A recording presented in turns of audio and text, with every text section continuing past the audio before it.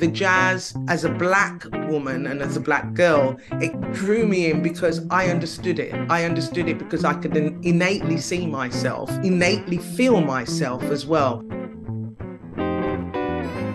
Hello and welcome to the Terpsichore podcast. We're back in 2023 to bring you more intimate conversations with leading women in dance. If you're new to the podcast, my name is Emily May. I'm a British-born dance writer and critic, and I've been based in Berlin, Germany since 2018. Named after the Greek goddess of dance and chorus, and also an allusion to historian Sally Baines' seminal book on postmodern dance, Terpsichore and Sneakers, Terpsichore celebrates female dancers, choreographers and bodies in motion by interviewing leading women from the dance industry. For episode 18, I was delighted to invite the legendary Dollie Henry MBE onto the podcast to discuss her life, career and the female dance pioneers that have inspired her. Over the past 40 years, Dollie has led a respected career as a performer, choreographer, theatre director and creative jazz artist and educator, and is recognised as one of the most formidable exponents of artistic and creative jazz dance in the UK and globally. After working for many years on diverse projects in the West End, film and TV, as well as in concert dance, jazz theatre, cabaret and the commercial dance sector, Dollie decided to found the premier jazz theatre company in the UK, Body of People, or BOP, in 1996, with her partner, the jazz composer Paul Jenkins. Now in its 26th year, BOP has produced an array of original productions and taught countless workshops with the aim of promoting jazz and advocating for it to be respected as an art form alongside other contemporary and classical genres. This mission has also seen Dollie and Paul write The Essential Guide to Jazz Dance, a landmark text charting the development of jazz theatre, and established Jazz Theatre Arts UK, a network for jazz dance practitioners developed in partnership with One Dance UK. Currently, BOP is working towards their inaugural Jazz Arts Rewired festival, which will consist of a day of workshops and an evening of performances at the Place, London. Before the festival takes place on the 27th of May and 3rd of June, I couldn't wait to speak to Dollie about where her intense passion for jazz came from, how it sustained her, and what her hopes are for the future of the art form. So, hi Dollie, thank you so much for joining us today on the Terpsichore podcast. How are you doing and where are you speaking to us from? Hey, good morning, Emily. How are you? Lovely to be here. I'm in quite a sunny Sutton, Surrey at the moment, and taking some time out to speak to you in between all the admin and all preparations for what's about to come up in a few weeks' time. So yeah, all ready and banging to go is the word I would say. Yeah, amazing. Well, yeah, thank you so much for giving us your time as you prepare for a very exciting project, which I'm sure we'll talk about later. To begin with, I wanted to start with asking you what we always ask people on the podcast, by starting at the very beginning and asking you if you can remember what your first experiences of dance were and how you became interested in the art form. As a child, I believe, and this is what was told to me by my parents, I was quite energetic. Anytime music came on the radio or the TV, I would be the one of the family that would get up and dance and sing and just entertain everybody through it. I was also ill. I suffered from bronchitis and pneumonia as a baby. It was advised by my doctors that I should do something that would exercise my lungs and exercise my breathing. Being active as I was, my parents thought, well, she loves dance, she loves music, maybe it's dance that she needs to go into. So at the age of 4.5, I was put into a dancing school called Molly Mayhew's in Northampton, where I grew up. And at 4.5, that was it. I'd found my little bug. I'd found somewhere where I could almost, I wouldn't say be myself at that point, but definitely found my feet in water that I knew and I understood. It almost felt very natural to me to be in that environment around other children and learning something that I believed, yeah, this is what I want to be. This is what I'm going to be. I want to be a dancer. I studied ballet at the beginning. It was all very much ballet technique and RAD and ISTD. In my heart of hearts, I think even as a very, very young girl training as a dancer, I really believed that I could have the opportunity to be a ballerina because that was what I was learning. There wasn't jazz, there wasn't tap, there wasn't all of those things. I was doing syllabus work, but I really kind of excelled at the classical dance. It was something that I knew I could do. I was pretty good at it, actually. And, you know, going through exams was coming out with honours. And I really believed, I guess about 7, 8, 9, okay, this is what I want to do. I want to be somebody who's on stage. I want to be a performer. I want to do this as a living. I want to make a career out of it. And that's very young. I kind of had the epiphany around 7, and people think I'm a bit crazy, but that's really where it came about. Around 7, I was going, okay, this is definitely what I want to do. And around the age of 13, I started to do competitions where I was entered into competitions with the school, for the school, as an individual and as a group dancer. And I was winning. And it was like, I wasn't just winning in the ballet sections. I was winning in the national section. I was winning in the jazz, or the modern as it was then, and the tap sections. And then I really knew, okay, I can actually do this. In many ways, I think the dance found me, and I ran to it and went, yeah, you and I are going to get on really, really well. For me, getting into dance was kind of a lifesaver, physically, from a health point of view, but also mentally. I think that's really interesting you bring that up about the physical or the health kind of benefits of dance, because so much on this podcast I end up talking about the art and the choreography and the expression, but end up forgetting about that side of it. Well, touch wood, at 61, I'm still going and I'm still throwing myself around. I really talk about this in many of the seminars that I do and talks with students that I teach, of the power of art to heal us, to get us through bad times. I know that a lot of the creativity that I do through my own work with the company is based on life experience. So it's also a place where I can exercise and heal all that pain, and also all the happiness that comes out of life as well. So for me, I kind of look at it from a spiritual point of view. I've realized that is what's touching me, is there's a spirituality and a connection and a vibration between movement, music and dance, and then my health and my well-being. And if I can try and control those two things and put them together and work together, I think that's probably why I still look like I'm 25.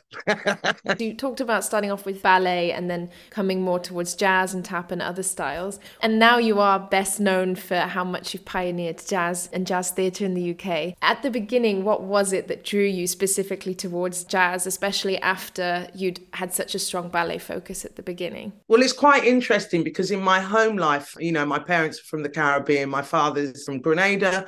My mother's Jamaican, but she's half Indian and half Jamaican. So I have kind of a little mix in me. My father was an avid jazz fan. So that was constant around me. That would be a weekend thing. And we would sit together, me and my dad, and listen to old jazz records and talk about the old stars and Ella Fitzgerald or Billie Holiday, Billy Eckstine, you know, Miles Davis, all of these things. So I ensconced in that from a very, very early age. I watched a lot because for me as a Black creative and a Black dancer, there wasn't very much for me to see on TV or in film, particularly being a Brit. And so I was always drawn to the American sensibility of, okay, jazz is American, but actually it can be British too. We just don't do it here. And I kind of really knew that very early on. So when it got to the point at dancing school, when they said, oh, you should do modern as well as ballet, Dolly, it was no-brainer, really. I wanted to learn everything. I wasn't a child that wanted to stay in one place. I wanted to learn everything so I could have all this knowledge and versatility, I think is the word I'm looking for, to be versatile in understanding the art forms and what they are and forms that they are. And ballet is very much a restricted art form. And I think for me, the jazz, as a Black woman and as a Black girl, it drew me in because I understood it. I understood it because I could innately see myself, innately feel myself as well. I understood the music. I understood where the history was coming from. And although I'm Brit and this is American, I connected to that because I had nothing else to connect to in Britain at the time. So for me, finding the jazz and finding the tap and all of that was like, whoa, because it then allowed me to break away from the rigidity of the ballet and actually find that freedom of expression, which is very much the jazz pull. When we talk about freedom of expression in jazz, that's exactly what it is about being free, because it comes from people who have led a life of trying to be free. Even at a very early age, I kind of understood that. I understood that this was something I was drawn to naturally. It wasn't something that I was scared of. Jazz was something that was like, yeah, that's my calling.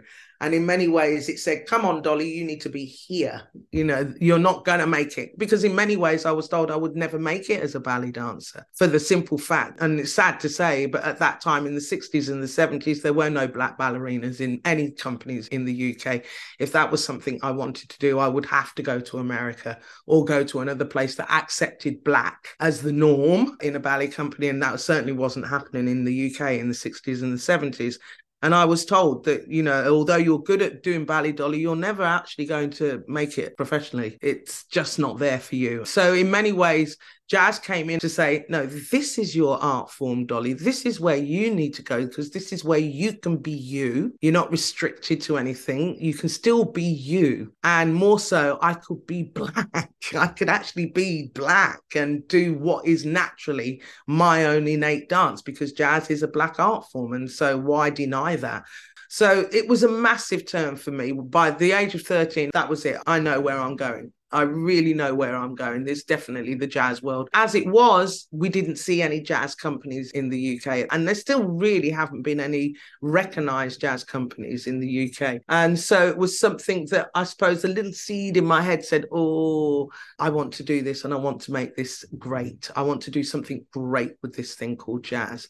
Didn't know what it was, but I knew I had the calling to do it. I've used that as my driving force all the way through. So it was meant to be. The jazz is the jazz and it was meant to be. Amazing. At that time when you were younger and you said you were looking over to America for inspiration and things going on there, who were some of the choreographers or performers or musicians that particularly inspired you at that time, do you think? When it came to the dance, it was still really hard. But in the end, you know, the people that I looked at who were my icons and my inspirations were people like Catherine Dunham, Pearl Primus, Tally Beattie. These are all black jazz artists who became choreographers and taught a technique and taught through education and lectured about it and traveled and researched about the whole idiom. And I was like, well, okay, they have taken the jazz and they've turned it into something artistic. And it was the first time that I was able to see artistic black jazz rather than commercial jazz.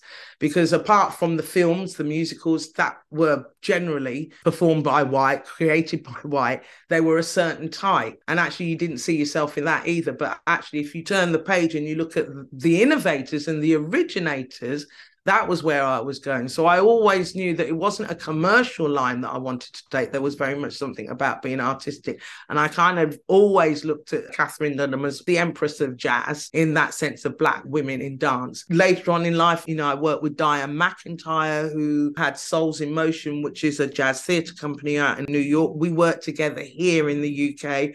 We became friends. She took me under her wing. She mentored me. I went to America. She introduced me to people like George Faison, who's now my father in jazz. He's my biggest mentor. Louis Johnson, all of these people that had made a mark for jazz in America. These were like icons. You know, my 20s and my early 30s was around these people. I traveled a lot to America. I was mentored by them. I schooled by them. I went to Alvin Ailey School. I met the dancers there.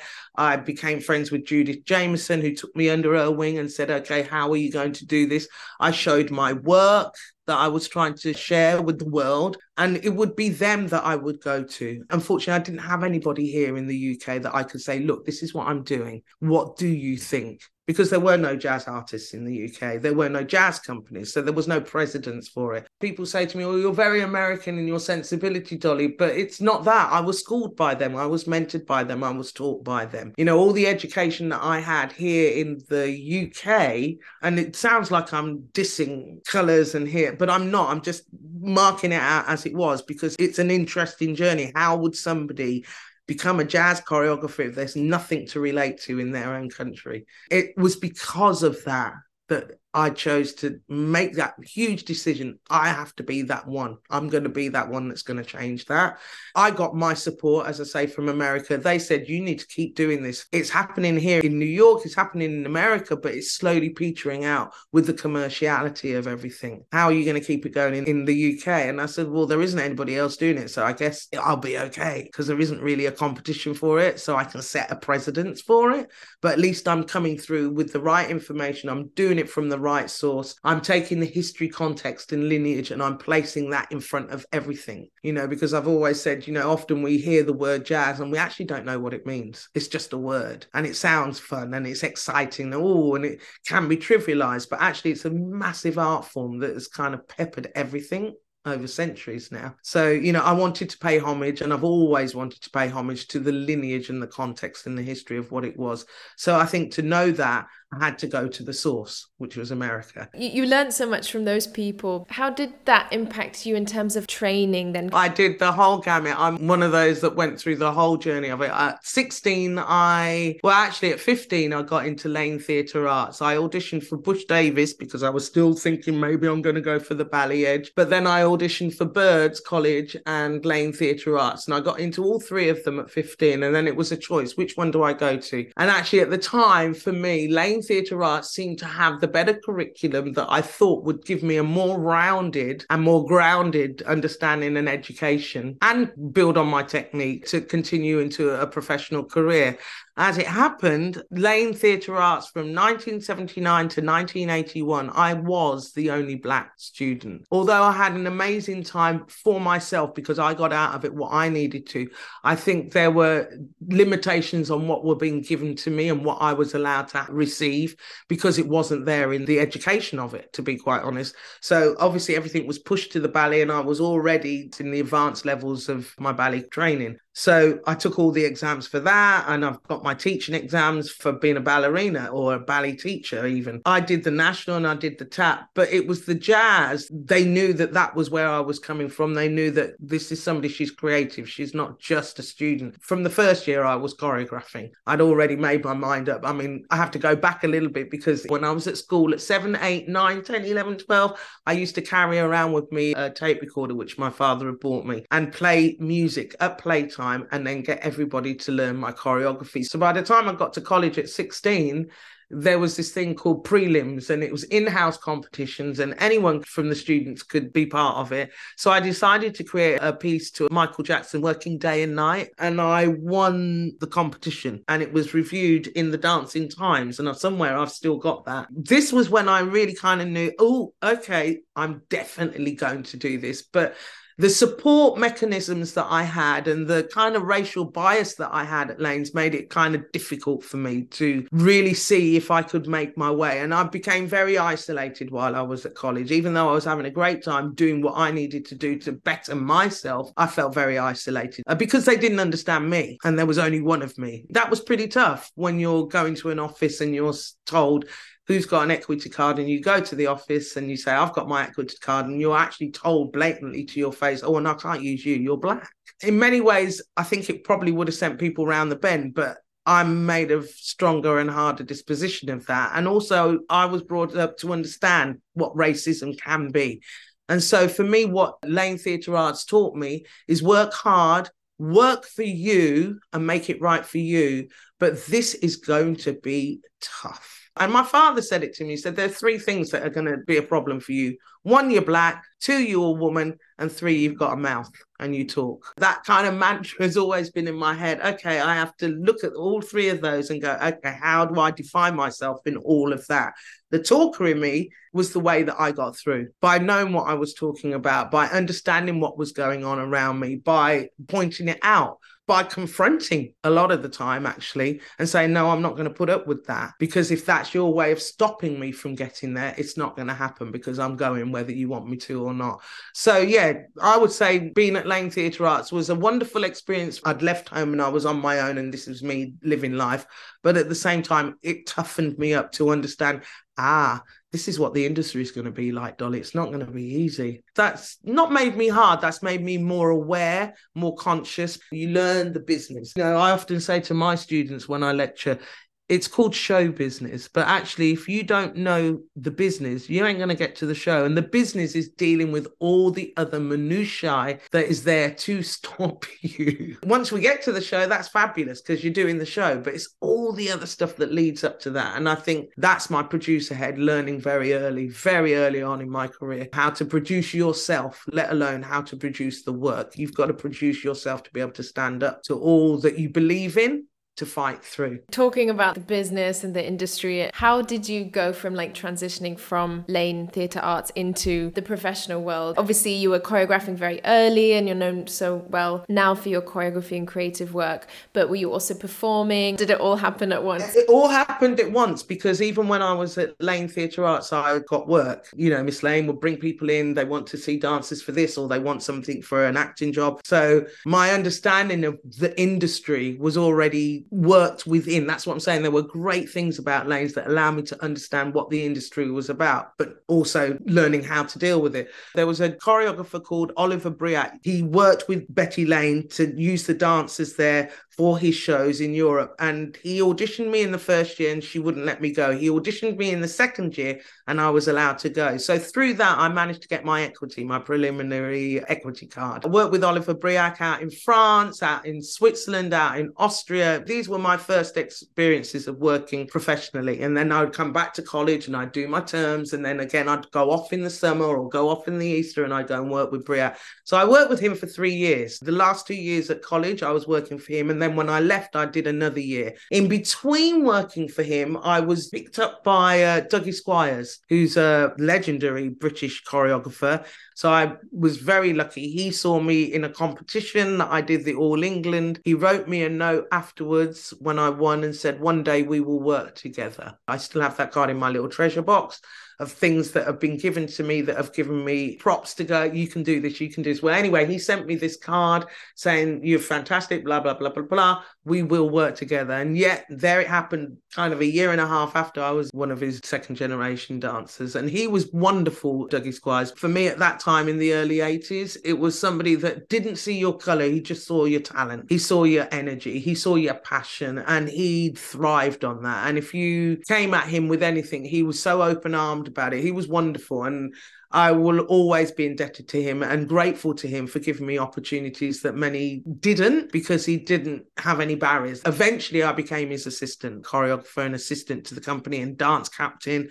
And we went to Cannes, we did TV, we did musical theatre together. So that was fabulous. So there was Briac from college, then there was Dougie that kind of took me under his wing very, very, very early. From those little steps, doors opened. TV started to happen, film started to happen. I did a film not long after that for David Putnam, and I only went in as a dancer, and I ended up getting a supporting role of Joe, who was the leader of the dance team. All these things were just happening. I would go off and I would do TV abroad and then come back, and then I worked for Arlene Phillips on a TV show, and I was one of 6 black dancers actually that were on a TV show, and it was on for 3 months. I think once the door opened and people started to know who I was, it rolled.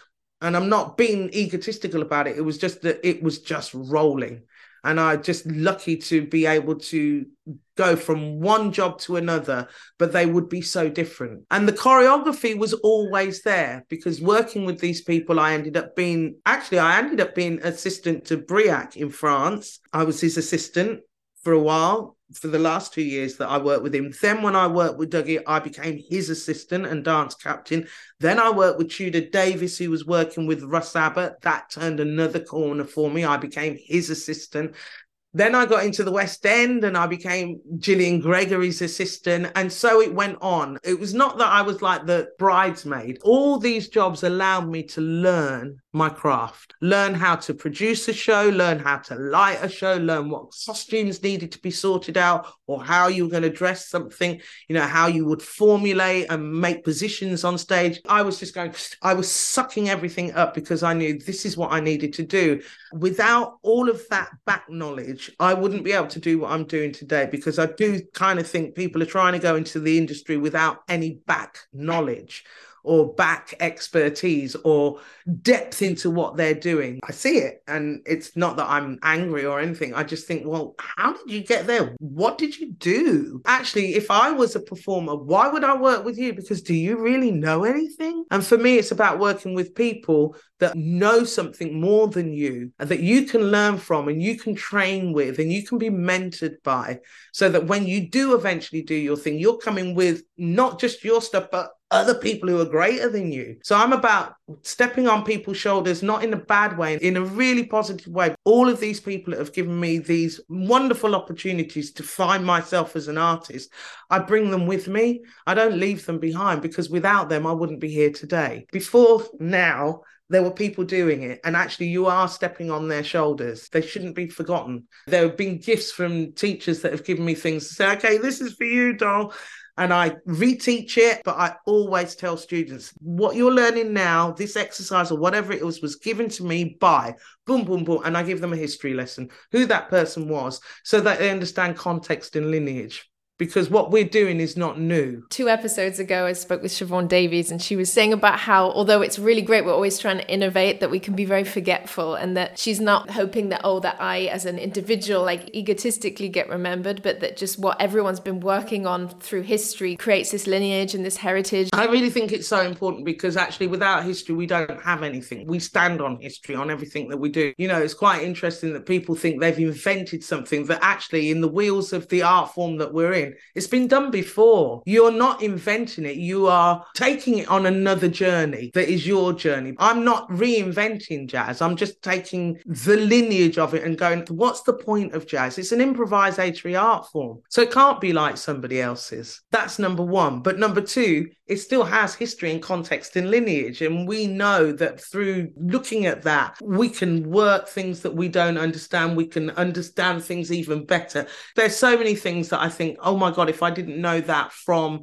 a specific person, or I hadn't read that, I wouldn't know how to adapt that into my own life. So everyone that's given me something, I kind of bow to them a little bit, because why shouldn't I? Why should they be forgotten? And as I remind people, I'm just the vessel. After all these experiences and taking in from all these people that inspired you and that you said you learned from and shaped you, you founded Body of People, or BOP as it's known, in 1996. Obviously, we've talked a lot about you wanting to do this because it not really being done in the UK in this way, but what triggered you at that point, or what motivated you at that point specifically to get it going and start the company? I had just come out of 6 years in the West End, and the last show that I did in the West End was Sophisticated Ladies, and it was a Duke Ellington music, and it was done in America, and then it came to the UK, and I was one of the original cast of the UK company. After that, I looked around me, and I was looking at dance companies, and I was going, wow, if I wanted to go into a dance company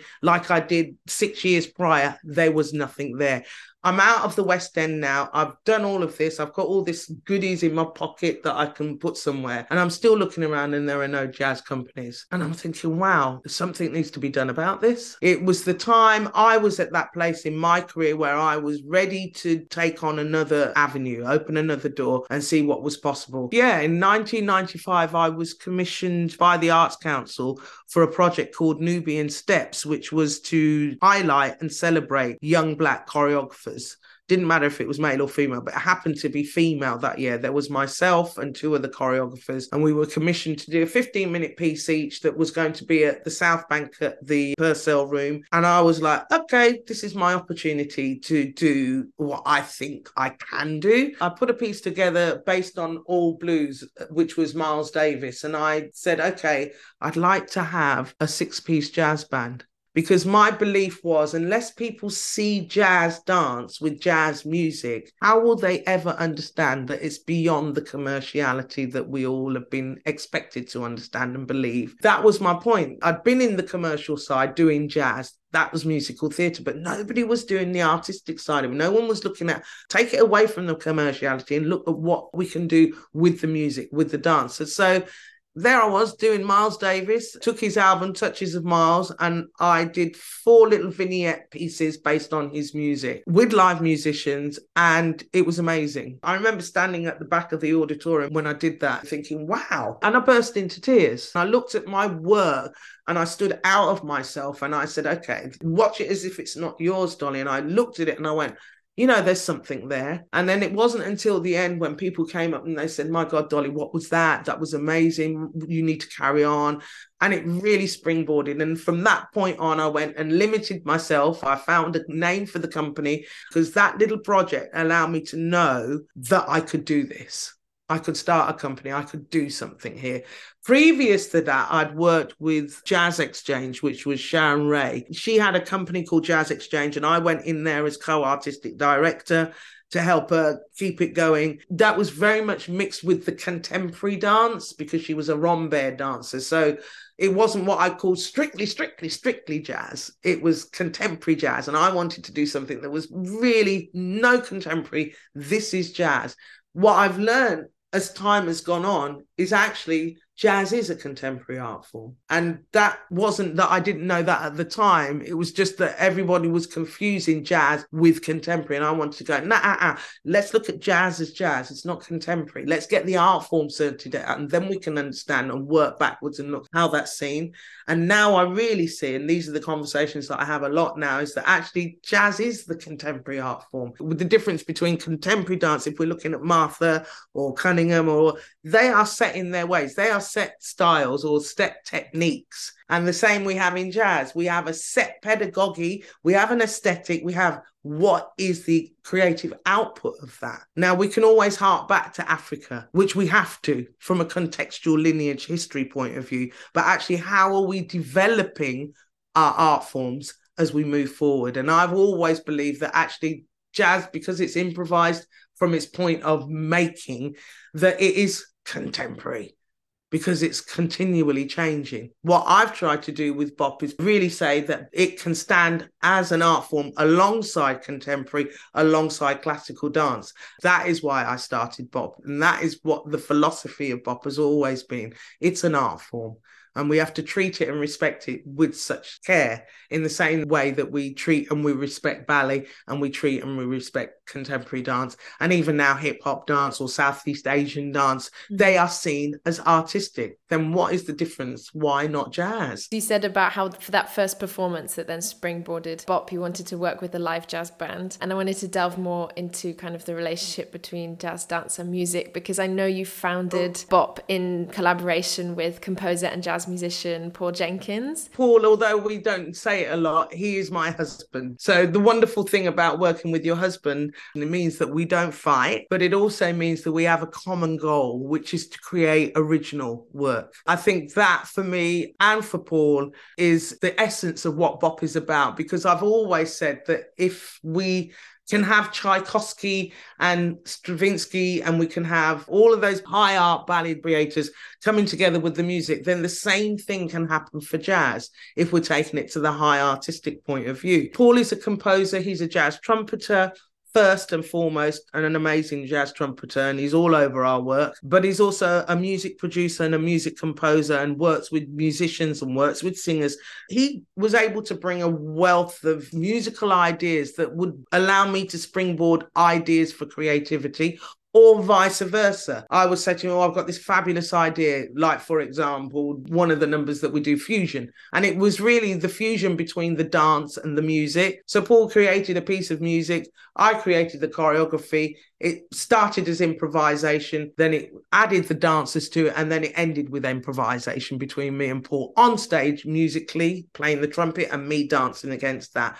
And I think in many ways, Paul and I are so in tune. Our lives have been meant to be together because somehow we collided on a musical theatre project. And Paul was rearranging that and I was directing and choreographing it. And that's how we met. And then I said to him, you know, what is your background? So actually, I'm a jazz musician, Dollie. And I was like, whoa, okay. And that's how our relationship started. I listened to his music. I went, oh, I'd love to work something on that. Oh, let me have that. And we just knew that we had to do something together. We did something really, really crazy. I wanted to put a show on again about Duke Ellington, but my version of a Duke Ellington show called Duke's Place. And we did it at the Cochrane Theatre, and then we took it up to Lichfield Theatre in Birmingham, and we did a small little tour with it. And Paul recreated all the music of Duke Ellington for me. I had these spectacular dance numbers that I was able to create, songs, duets. It was amazing. And we realized that our working relationship was very organic. We didn't really talk much. We would just say,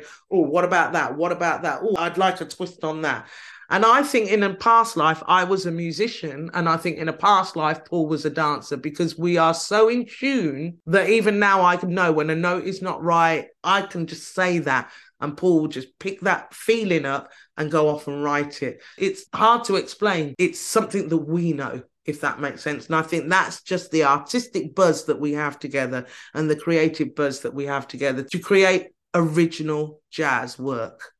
And that for us is the most important, that we're not recreating anything. We're not about recreating. We're not about taking a Fosse show and recreating a Fosse show. We're about originating new work that can stand the test of time. And actually, most of our work, if I look back at a lot of our work that we've done together over the last 23 years, we're still doing it today, and it's still as fresh and as relevant. For the performances that we're doing in a couple of weeks at the place, we've adapted one piece Paul wrote in 2011 called Directions. And what we've done for this performance, we're using it as an opener, actually. It's going to open the whole performance. And I've added, spoken word to it. So it's a completely different number or piece now than it was when we did it in 2011, because we're using completely different dancers as well. This is a completely different show. So we've adapted. And I think that's what we're lucky we can adapt immediately. We can take a piece of music and go, okay, let's take that bit out. Let's put this in. Let's add this. So I think we're very blessed. I feel very blessed that I have Paul in my life. I know he feels the same.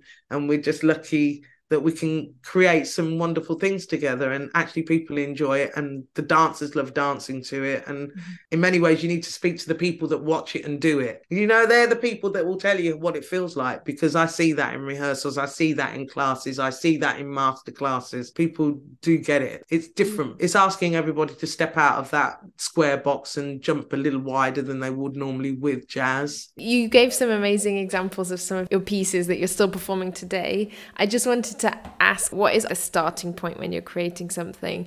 Does it come from like an emotion or some kind of thematic idea? It's really the music. If it's not Paul's music, when I want to create something, I have to research music. So I delve into different pieces of music, which then give me ideas. Sometimes I don't know how it happens. I kind of leave myself up to the angels and the gods and say, okay, this is kind of what I want to do today. And I have to trust that something will come through. But actually, if I'm not listening to the right piece of music, or the music doesn't tell me something emotional or emotive, or bring forward a moment that I can recall and bring back in to create from. So music is kind of the first and the foremost thing that I listen to before I go anywhere. Once I know what the music is, then the pictures, it all becomes pictures in my head. It's like a film. I can see steps, but I don't know what they are, and I don't know how they're going to translate once they're on the floor.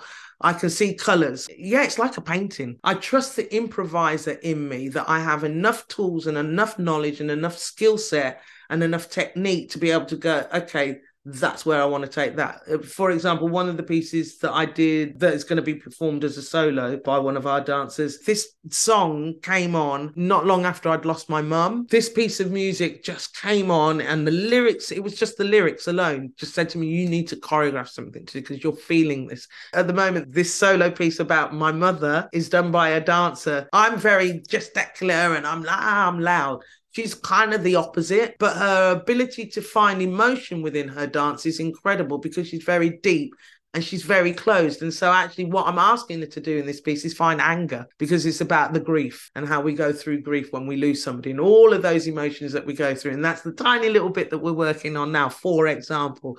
So nothing's ever easy. I'm always going to challenge. And because I challenge myself to be on the spot and go with where you're feeling and try and work that in, I kind of push that on my dancers, and it allows them to step out of their comfort zone. So I'm always about pushing buttons, to be quite honest, and getting emotion that will then go into the creativity. Not masochistic at all. Yeah. BOP's been around for was it 26 years? In terms of evolution, how has the company changed over time, and what stayed the same? What stayed the same is the ethos and the principle that we are not doing this for fame. We're not doing this for glory. We're doing this to present the art form as we believe it should be seen. What changes are the dancers and the people that come through the door and then go out. Because we're not a funded company, we're not supported in that way. I'm going to take that back. For this specific festival, we were blessed that the Arts Council gave us some funding. So we're really, really, really grateful for that. And it'll be like the first time we believe jazz has got anything. So we're over the moon, but we've survived without anything for so long. We've learned how to do it. We've learned how to survive. We've learned how to give back. We've learned that we can take from here. We've learned that if we work outside of BOP, all that goes back into BOP. So, nothing's changed in that sense. All that changes is the dancers. The creativity and the pieces change depending on who we've got. Like I said, I can take a piece and I can adapt it and readapt it and reshape it and rework it, because that's the beautiful thing about jazz. You can have your original, but from the original, there can be so many different other ways you can do it. And that's what I kind of like. That's the change. What has changed creatively is I've had time to sit back and reflect a little bit on what I do and what I'm trying to say now as I've got older, because, I started the company, I was 35. So I've changed a lot. And because I've changed as a person, obviously that changes the way I create, that changes the way I see life, that changes the way I teach and I share what I do. And I don't think that's a bad thing, because I'm all about change. I know tomorrow will be another day, and the day after that will be another day, and they can't stay the same because life changes all the time. But the essence and the foundation and the reason why we started and the purpose behind the company, the philosophy, the methodology, the educational side of it, the outreach of it, the sharing it with performers and sharing it with the dance world, that's steadfast. That hasn't changed.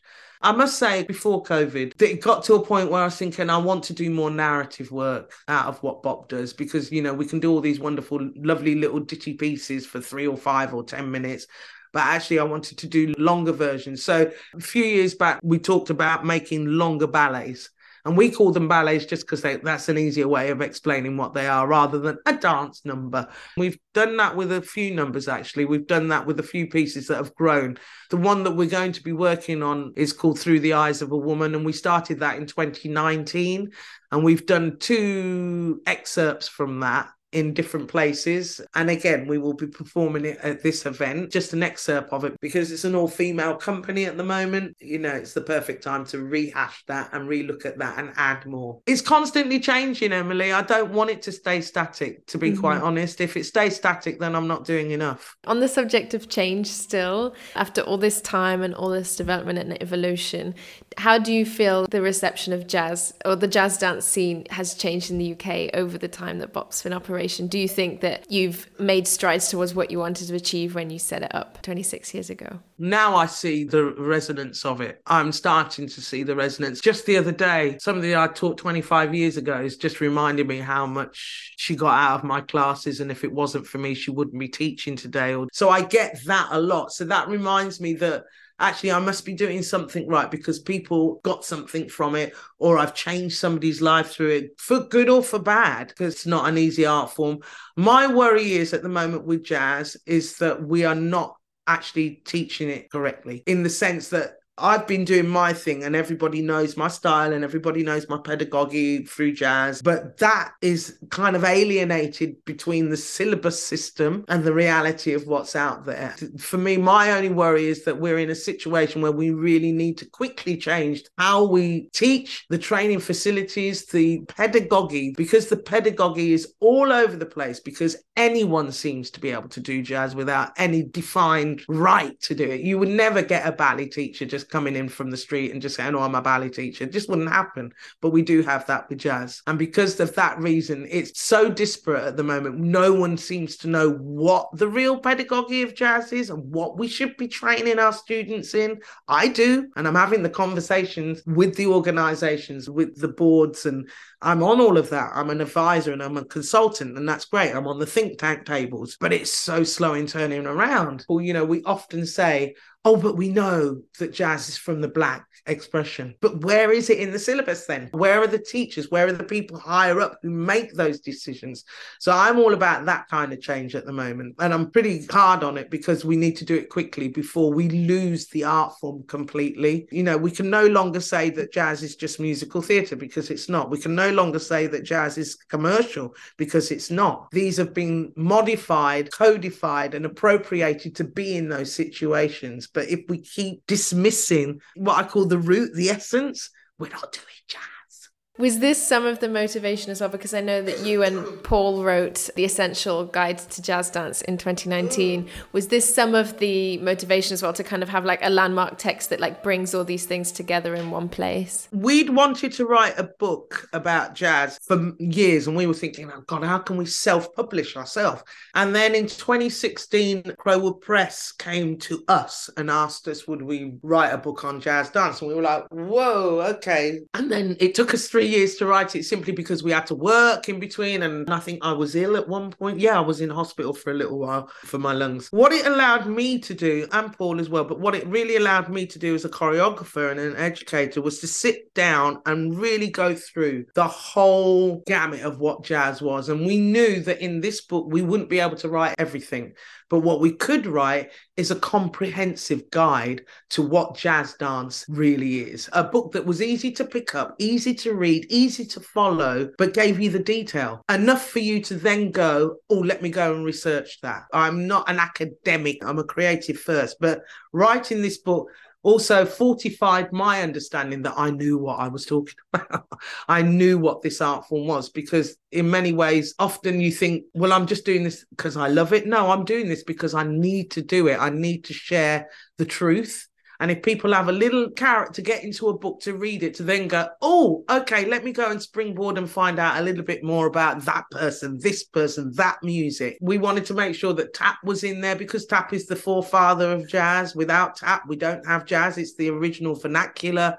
So all of those things, all those innovators, the journey of it coming from the plantation all the way through to where we are today. There are many people that have made the jazz art form happen. And it's just that when I read books, and I have read books, we are not reading about the people who've made it what it is today.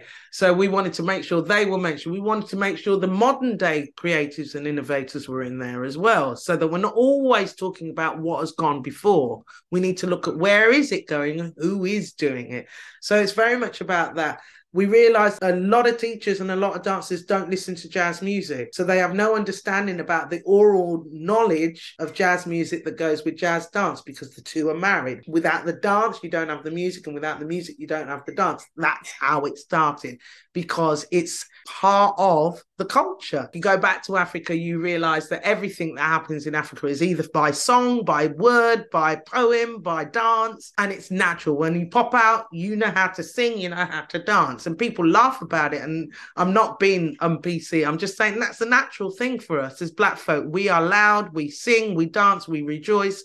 It's part of celebrating life, jazz. And that for me is the bit that has been taken out of jazz, is the celebration of it. It's a celebration of our own individuality. It's our community coming together. It's for the sun, it's for the moon, it's for death, it's for coming of age. You mentioned the word celebration, jazz being a celebratory art form, which I think leads well onto talking about the project that you're working on at the minute, which we've been alluding to, which is the inaugural Jazz Arts Rewired Festival, which is going to consist of workshops and also performances at the Place in London, and that's going to celebrate the diversity and creativity of jazz theatre in the UK. How did the idea for this festival first come about? Oh my gosh, we've always wanted to do something like this, and I suppose in many ways it's how time leads you to do that. We set up an organisation in 2021 during COVID time, and we had a conversation with One Dance UK, because we realised even in One Dance UK they didn't have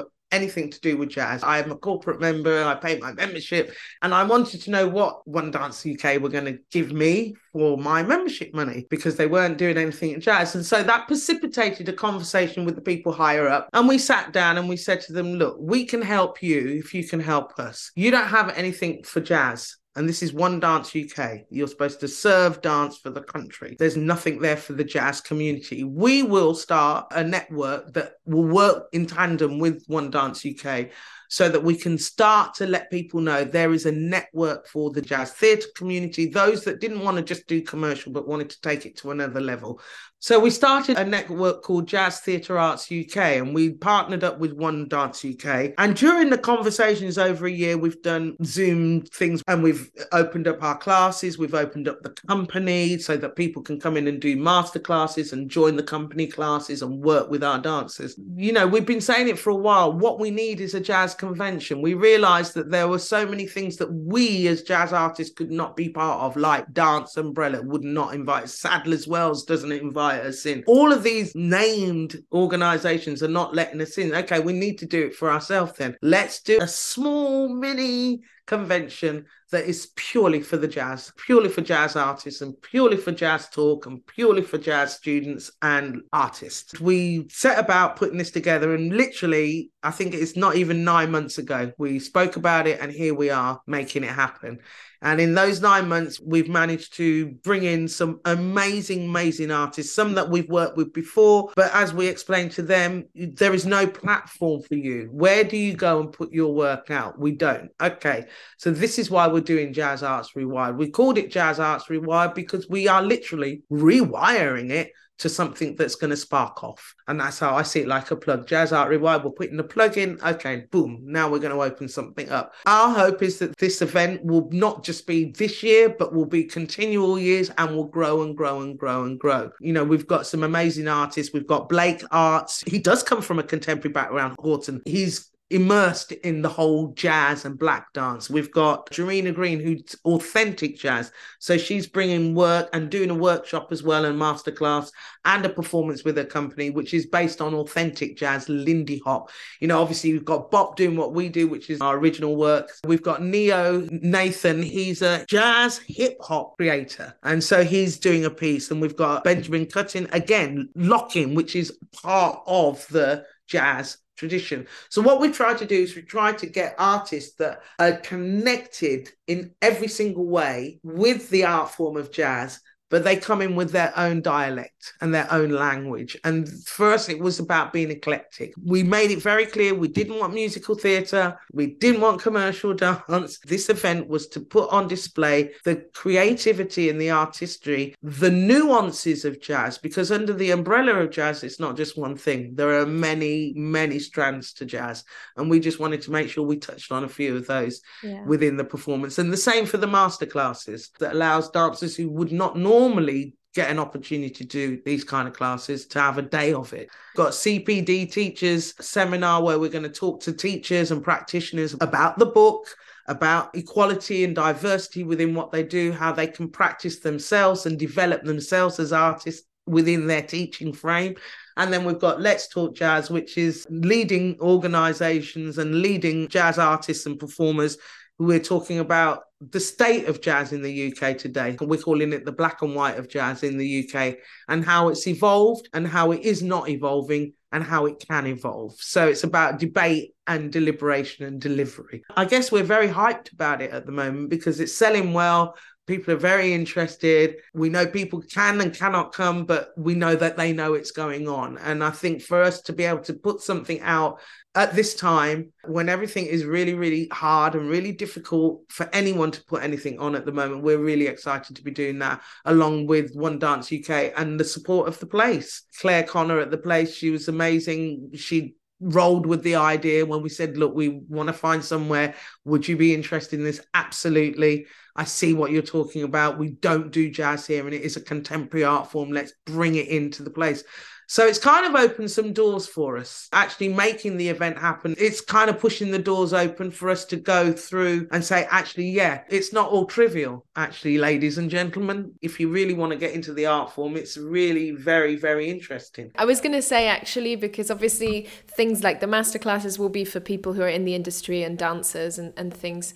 But also by doing the performance and it being at the place, which is predominantly till now been like a contemporary dance venue, contemporary dance in the inverted inverted commas that we spoke about before. Hopefully as well that will introduce new audiences. This is very much what we said to Claire and the Place and the One Dance UK, is that unless you kind of legitimise it a little bit, because actually what jazz hasn't been able to do is be seen as a legitimate art form. It's not going, oh, poor us. It's just saying, actually, it needs the same reverence as every other dance art form. Why is it not getting it? And we're prepared to put ourselves on the line and say, this is what it is. You know, the Place has never done jazz. I think I was there for Resolutions with BOP actually in 1997, and they found the video not so long ago. 1997, we went there and we did Resolutions. I did a piece called Dizzy Heights, and it was 45 minutes long, and it sold out, Resolutions, for that performance. And so it's been since then till now that we've never been able to go back there. And since Claire, as a new CEO there, has allowed us to come through the door again. So I'm hoping that it will not only lift us, but it will lift the Place as well. It will lift One Dance UK, and it will lift other people to know, I can have a career in jazz dance. Oh, there are other classes other than commercial dance, jazz dance. If it wakes somebody up, then we've done our job. Well, not everybody's going to be into it because they don't understand it. But I think what the whole event allows is for people to come in and be immersed in it to see what it really is all about and come in and be part of that. Because, you know, I'm not saying that we're crazy, but we're good fun. We're coming with a lot of energy and a lot of passion and a lot of joy. And as I say, that's the celebratory part. That's the kernel of it. That joy base of expression is the kernel of jazz. Now we're kind of coming to the end of the podcast, and we've done a lot of reflection, but I wanted to do a bit of looking to the future and ask you, obviously I'm sure there's so many things, but do you have any specific ambitions for the future of BOP, or for yourself personally, or for the future of jazz in the UK that you'd like to share with us? Personally, I just want to have enough time to be able to encapsulate everything that I've ever wanted through BOP and through doing what I do as a creative artist and a dancer and a teacher and a lecturer or whatever. If I get to write another book, great. I don't think so at the moment because it was a lot of hard work. But, you know, creating shows, yes. For jazz, I would really like the platform for jazz to be fair, equal and distributed so that we can all have the opportunity to share what we do.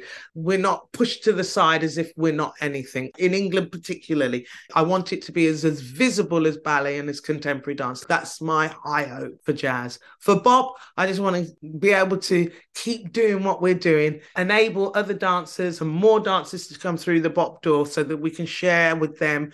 I want to be able to be in a situation where we're not begging for money, but in a position where we can go and people will see what we're doing and want to support it and want to fund it and want to put in energy towards it because it's going to benefit them as well. We're not about taking, we're about giving. And I think once people understand that's what we do, and that's what jazz is about. It's a giving art form. It's there for everybody to take, but it needs respect and it needs acknowledgement and it needs to be understood. And once all of that is done, then we'll be on our way to making jazz something that is a norm in this country and not an abnormal thing. Amazing. And then we've come to the very final question. As this is the Terpsichore podcast and we focus on leading women from the dance industry, we like to ask everyone, if you could meet and talk to any female dance pioneer from history, who would it be and why? Catherine Dunham. You know, I met a lot of people in America. I never met her and I never would have met her. I was after her time.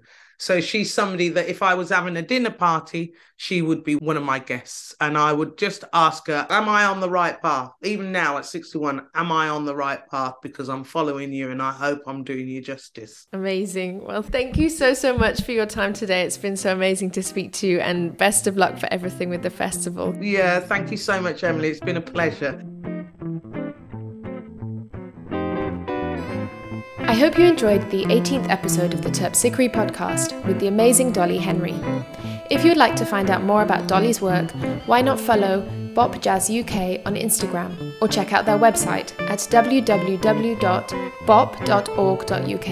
If you're based in London, also don't forget to head over to the Place for the inaugural Jazz Arts Rewired festival, with masterclasses taking place on Saturday the 27th of May and an evening of performances on Saturday the 3rd of June.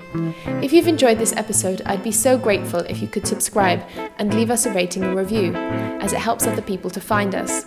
You can also follow the Terpsichore podcast on Instagram at terpsichore_podcast or Twitter at terpsichore_pod. Thanks so much again for listening to the Terpsichore podcast with me, Emily May.